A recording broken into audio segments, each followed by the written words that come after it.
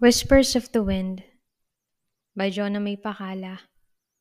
Ikalabing-anim na kabanata. Guilt. Wala na sa sinasabi ni Lysander ang isipan ko. All I think about is Ali's comeback. Kung hindi lang dumaan ng dismayadong itsura ni Lysander sa harap ko, hindi na magbabalik pa ang wisyo ko. San sa Maynila? May kondo kami ron malapit sa private school ni Tita Amy. Lilipat na lang ako roon. Pwede naman kung magpapasabi. Ha? Bakit ka lilipat? His face turned bright red. Hindi niya na sinagot pero may palagay ako kung bakit gusto niyang sumunod. Wala naman talaga siyang planong mag-Maynila at lalong mas maganda ang buhay niya rito bilang admin ng kanilang eskwelahan. Wag na, Lysander. Kung nag-aalala ka sa akin, baka nakakalimutan mo na mag-isa akong bumiyahe papuntang Lawag noon galing Visayas. Kaya ko ang sarili ko. Pero iba ang Maynila, Isa. Alam ko, malaking syudad yun. Maraming mangloloko dun. Kasama ko sina Vice Mayor at Mayor. Magiging maayos ako roon. Iti-text na lang kita at bibisita ako kapag nakaipon. Ako ang bibisita sa'yo. Seryoso niyang sinabi. Nagkatinginan kaming dalawa. I don't wanna ruin my friendship with Lysander. Lalo pat nagkaroon din kami ng ilang buwan na tampuhan. Hindi ko alam kung ano ang nararamdaman niya sa akin kahit hindi niya diretsong sabihin. At alam ko na rin paano ang iparamdam sa kanya ang nararamdaman ko nang hindi siya nasasaktan ng lubos. Ikaw ang bahala, I smiled. Kapag na lang may kwento kang importante gaya ng pagkakaroon ng girlfriend o anuman, I'll be willing to listen to your stories, Lysander. Nanatili ang titig niya sa akin. Sa tingin ko sa dinami-dami ng pagkakataong binibiro at tinutokso ko siya tungkol sa pagkakaroon ng girlfriend. Alam niya na ang ibig sabihin kong doon. Na hindi ako interesado sa ganong relasyon para sa aming dalawa. Ihahatid na kita pa uwi. I was so ready to say no. Hindi magandang sa unang araw ng eskwela pa lang, hinatid niya na ako pa uwi. Baka naman araw-arawin niya to. Hindi pwede yon. Hindi bagay sa ipapahiwatig ko. Wag na, I said half-heartedly. Because I realize now that I will be chased by Ali if I do not say yes to Lysander. Bakit ka tumatanggi na naman? Malapit na ang inyo sa amin kaya hindi mo na dapat pinagtatakhan yun. Pero Lysander, pwede kasi akong mag-tricycle na lang. Oo, pero pwede ka rin namang sumabay na sa akin. I would offer any employee here, Isa, kung madadaanan ko lang ang bahay nila. Natigilan ako roon. He would offer any employee here? This means that this offer is nothing special, right? Bukod nga lang sa pag-iisip na ganoon, mas nangibabaw rin sa akin ang pangangailangan ng masasakyan pa uwi nang hindi iniistorbo ni Ali. O sige. Lysander smiled. Thanks, Lysander. You don't really have to, but I have to. You know I care for you. Natawa ko. We all care for friends, you're right. Nagsimula na ako sa pagkain ng snacks. Bagya akong naging satisfied sa solusyon at hindi na naisip kung ano ang mangyayari pagkatapos. Sa loob ng nakapark ang sasakyan ni Lysander, kaya nasa loob na ako ng sasakyan niya nang lumabas ito sa campus pa uwi. Sadly, Lysander's car isn't as tinted as Ali's SUV. Bahagyang kita na nasa loob kami, kaya nakabusangot sa muka. Pumasok si Ali sa kanyang sasakyan at sumunod na. Hindi ba si tauhan yun ni Mayor? Si Lysander dahil hindi pwedeng hindi mapansin ang magara nitong kotse. Hindi naman ako makasagot doon. Paano ba naman kasi? Tauhan ba siya ni Mayor? Hindi kailanman. You will never get to make a merkadehas obey to your bidding. Kung ano man ang relasyon nila ni Mayor Albert, mas nasisiguro kong magkaibigan ng dalawa o di kaya may utang na loob si Mayor dito. Certainly not the other way around. Ang hirap ng first day. Sana mas umayos bukas. Handa na naman ako sa storybooks at mga kanta. I said, diverting the topic. Kahit pa kapansin-pansin ang pagsunod ng SUV sa amin. The hell with you, Mercadehas. Kung noon, saro lang ang pagginagawa niya. Ngayon parang may nakawalang tigre sa hawla sa pagiging agresibo. Lysander can't even take his eyes off the rearview mirror to check on the immaculately white and shiny Range Rover. Kaya mo yan. Ang galing mo nga kanina. Napadaan ako doon, tuwang-tuwa ang mga bata. May iba pa ring umiiyak pa. Masasanay din ng mga yon. Ayaw lang mawalay sa mga magulang kaya ganoon. Natahimik ako nang may sumagi sa isipan ko tungkol sa napag-usapan. Unti-unti ay naalala ko si Mama. Ang pagkakawalay naming dalawa. Unti-unti rin naalala ko ang dahilan nun. Wala si Ali sa mansyon o sa probinsya nang nangyari yon pero para sa akin, merkadehas siya. Pareho lang sila. Uriel tried to save me while I was in their mansion. He was the only one who gave me the benefit of the doubt. The only one who believed that I couldn't do it. Kahit pa kami lubos na magkakilala. The memories left a bitter taste on my mouth. Kung tama ang hinala ko, baka bumisita pa itong si Ali kay na mayor at vice mayor. Hindi ko alam kung paano niya pakikitunguhan ng mga ito ngayong nahantad na ang tunay niyang pagkatao. Kung gagawin niya yung yun, even when I'm done with everything for tomorrow, I will surely hide in the comfort of my room again. Salamat sa paghatid, Lysander. Sabi ko, sabay sulyap sa kakapark lang na SUV sa tapat ng bahay ni na Vice Mayor Anita. Naputikan ng SUV dahil sa kaunting lubak at maputi na daanan patungong rito. It isn't a complete stop but Ali is not going out of it. You're welcome, si Lysander. Pagkatapos ay muling pinansin ng SUV. Pasok na ako, see you tomorrow. Hindi ko na nilingon ng pa ang labasan. Dire-diretso ang lakad ko patungo sa loob ng bahay. Nagluluto na ang kasambahay ni na Mayor Albert. Simula nung graduate ako, dala lagi ni Mayor Albert ang nasa 2 o 3 kasambahay pag pumupunta rito. Kamusta ang unang araw, Isa? Si Vice Mayor na sinalubong ako kalalabas lang ng study. Bumaba rin si Mayor Albert galing yata sa kwarto niya at nakita kong malayo ang tingin sa bintana. Bumaksak ang pintuan ng sasakyan sa labas hudyat ng pagsarado nito. Napabaling tuloy si Vice Mayor doon. Ayos lang po, magbibihis lang po ako bago tumulong sa pagluluto. Tapos na magluto, Isa, Mayor na ngayon, ay lumapit na sa pintuan. Magpahinga ka muna. Papunta pa si Adela rito, may inutos kami na kunan niya sa... Nabitin ang sinasabi ni Vice Mayor dahil sa gulat. Si Ali!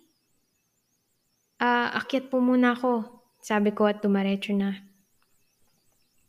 Kabadong-kabado ko sa loob ng kwarto.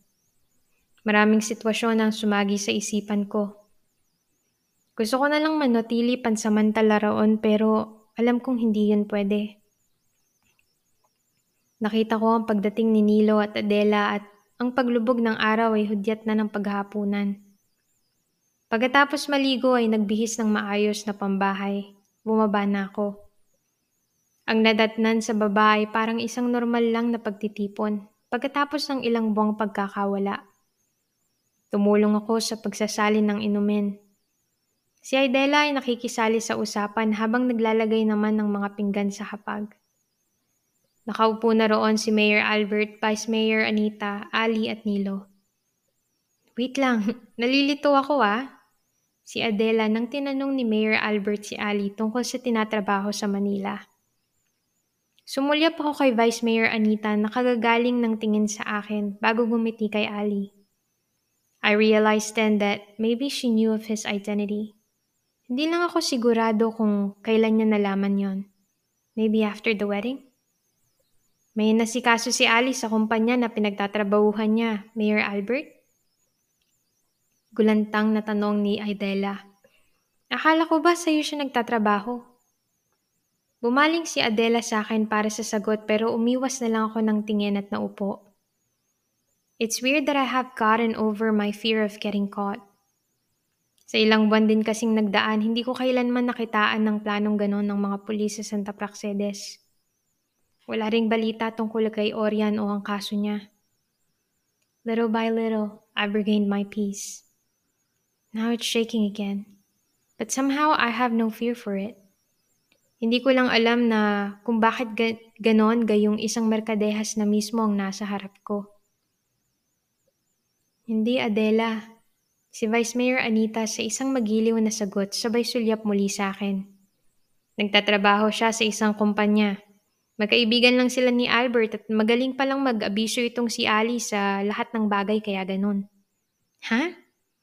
Laglag pa nga pa rin ni Adela sabay tingin sa akin. Natawa si Ali ron. Hindi ko kailanmang sinabing tauhan ko siya, Adela. Si Mayor Albert naman. Tahimik akong kumakain habang pinagtatalunan nila yon. Hindi matanggal ang tanong sa mga mata ni Adela habang sinusulyapan ako. Umaasa siya na may sagot ako sa kanya kahit na ayaw ko na talagang makisali. Wait lang. Sabay lahad ng kamay ni Adela. Natawa ang mag-asawa. Sinilo man ay mangharin yata sa narinig. Sinasabi mo bang ang SUV sa labas sa'yo at hindi kay Mayor? Si Adela. Oo, Adela. Natatawang sabi ni Vice Mayor. So, mayaman ka, Ali? Hindi naman, sagot ni Ali. I almost snorted out loud at that. I know exactly how rich they are. I was then living a fairly comfortable life, even with our local sugarcane plantation and milling. Paano pa ang pagiging tagapagmana ng isang ganun kalago at kalaking kumpanya? Hindi mayaman? Ano pa ako ngayon kung ganun? Taga? Napasulyap ako kay Ali. His brow shot up while a smile is on his eyes. The corner of his lips curled for a leer. My heart hammered unwillingly. Nagtatrabaho si Ali sa Merck, Adela. Merck? Iyong malaking kumpanya? Sinilo. Gaya ng inaasahan ko, alam nga ni Mayor Albert ang katauhan ni Ali. Hindi nakatakataka kung bakit sila magkakilala. Hindi man kasing yaman pero maimpluwensya ang pamilya ni Mayor Albert. His great-grandfather was once a president of the country. Ang tagal na naming magkakilala nitong ni Ali. Ngayon ko lang nalaman, deklara ni Adela. Patuloy na namamangha. Mainam sa akin na gano'n ang reaksyon ni Adela. Pagkatapos ng pagliligpit nitong mga kainan, maging abala sila sa kwentuhan kaya magpapaalam na ako na umakyat para ayusin ang mga visual aids. Bukas kahit wala naman talaga. Kaya pala nararamdaman ko talaga na may kakaibang aura ka. Si Adela ulit. Naitanong ang tunay na pangalan ni Ali. It was as if there is no turning back for the revelation of his real identity. Hindi na ako kumumpas ang pagkakamangha ni Nilo at Adela. Lalo pa nang narinig ang apelyido nito. Even in this part of the country, they are still very popular. Unti-unti ring natanggap ni Adela at Nilo yon at nagpatuloy si Mayor Albert at Ali sa pag-uusap. Nang nag-utos na sa pagliligpit, tutulong na sana ako pero naunahan akong tumayo ni Adela. Andiyan na sina Ada para riyan, Isa. Magpahinga ka muna. Alam kong mahirap ang unang araw ng pagti-teacher. Hindi ako makatanggi lalo na dahil nakatingin si Mayor. Sinesegunduhan pa ito ng isang kasambahay at working student din ng pamilya ni Mayor Albert. Kami na, Isa. Naupo muli ako. Finding a way to escape the situation. Iniisip kong isisingit ko yon pagkatapos ng pangungumusta ni Vice Mayor Anita. Mahirap ba ang first day, Teacher Isa? Sabay ngiti. Opo. Kaya kailangan mo lalong magpahinga para ready ka ulit bukas. I nodded, prepared for my line. Opo, may mga ipe-prepare din sana akong visual aids. Sumulyap ako kay Ali. He was playing with his glass when his fingers stopped after I said that. Oh, ayan ang mahirap sa pagiging teacher. Kahit sa bahay may gagawin ka pa rin. It seems like your work does not stop when you go out of school premises. Ano ba yon at baka pwede ka naming tulungan? Ah, wag na po Vice Mayor, konti lang po at kaya ko naman kaya wala pong problema. I know it's a hard excuse. I know it's harder to excuse myself because of that. Pwede ba kitang makausap mag-isa kung ganon, Liz? Lahat ng mga ulong naroon ay bumaling kay Ali. His deep, mesmerizing voice was cool like a rumble from an alpha. Gulat na gulat si Adela. Halos may statwa pabalik sa kusina habang tumutulong sa pagliligpit. Malapad ang ngisi ni Nilo. Samantala nagkatinginan naman si Mayor Albert at ang asawa. Hindi ako pwedeng magtagal.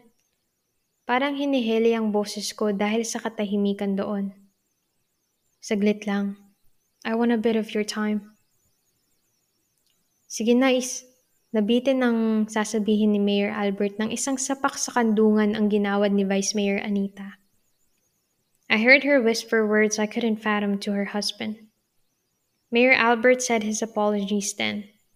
Yumuko ako at dinama ang matinding kaba sa aking puso bago bahagyang tumayo at tumango.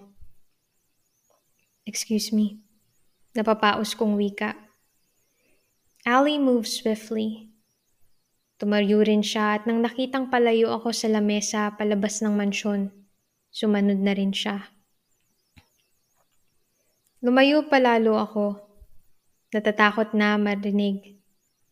Naramdaman ko kasi na kahit alam nila ang katauhan ni Ali, hindi nila alam ang ugnayan namin. It's a hopeful thought that they are still oblivious to my identity, but I have a deep feeling that they really are.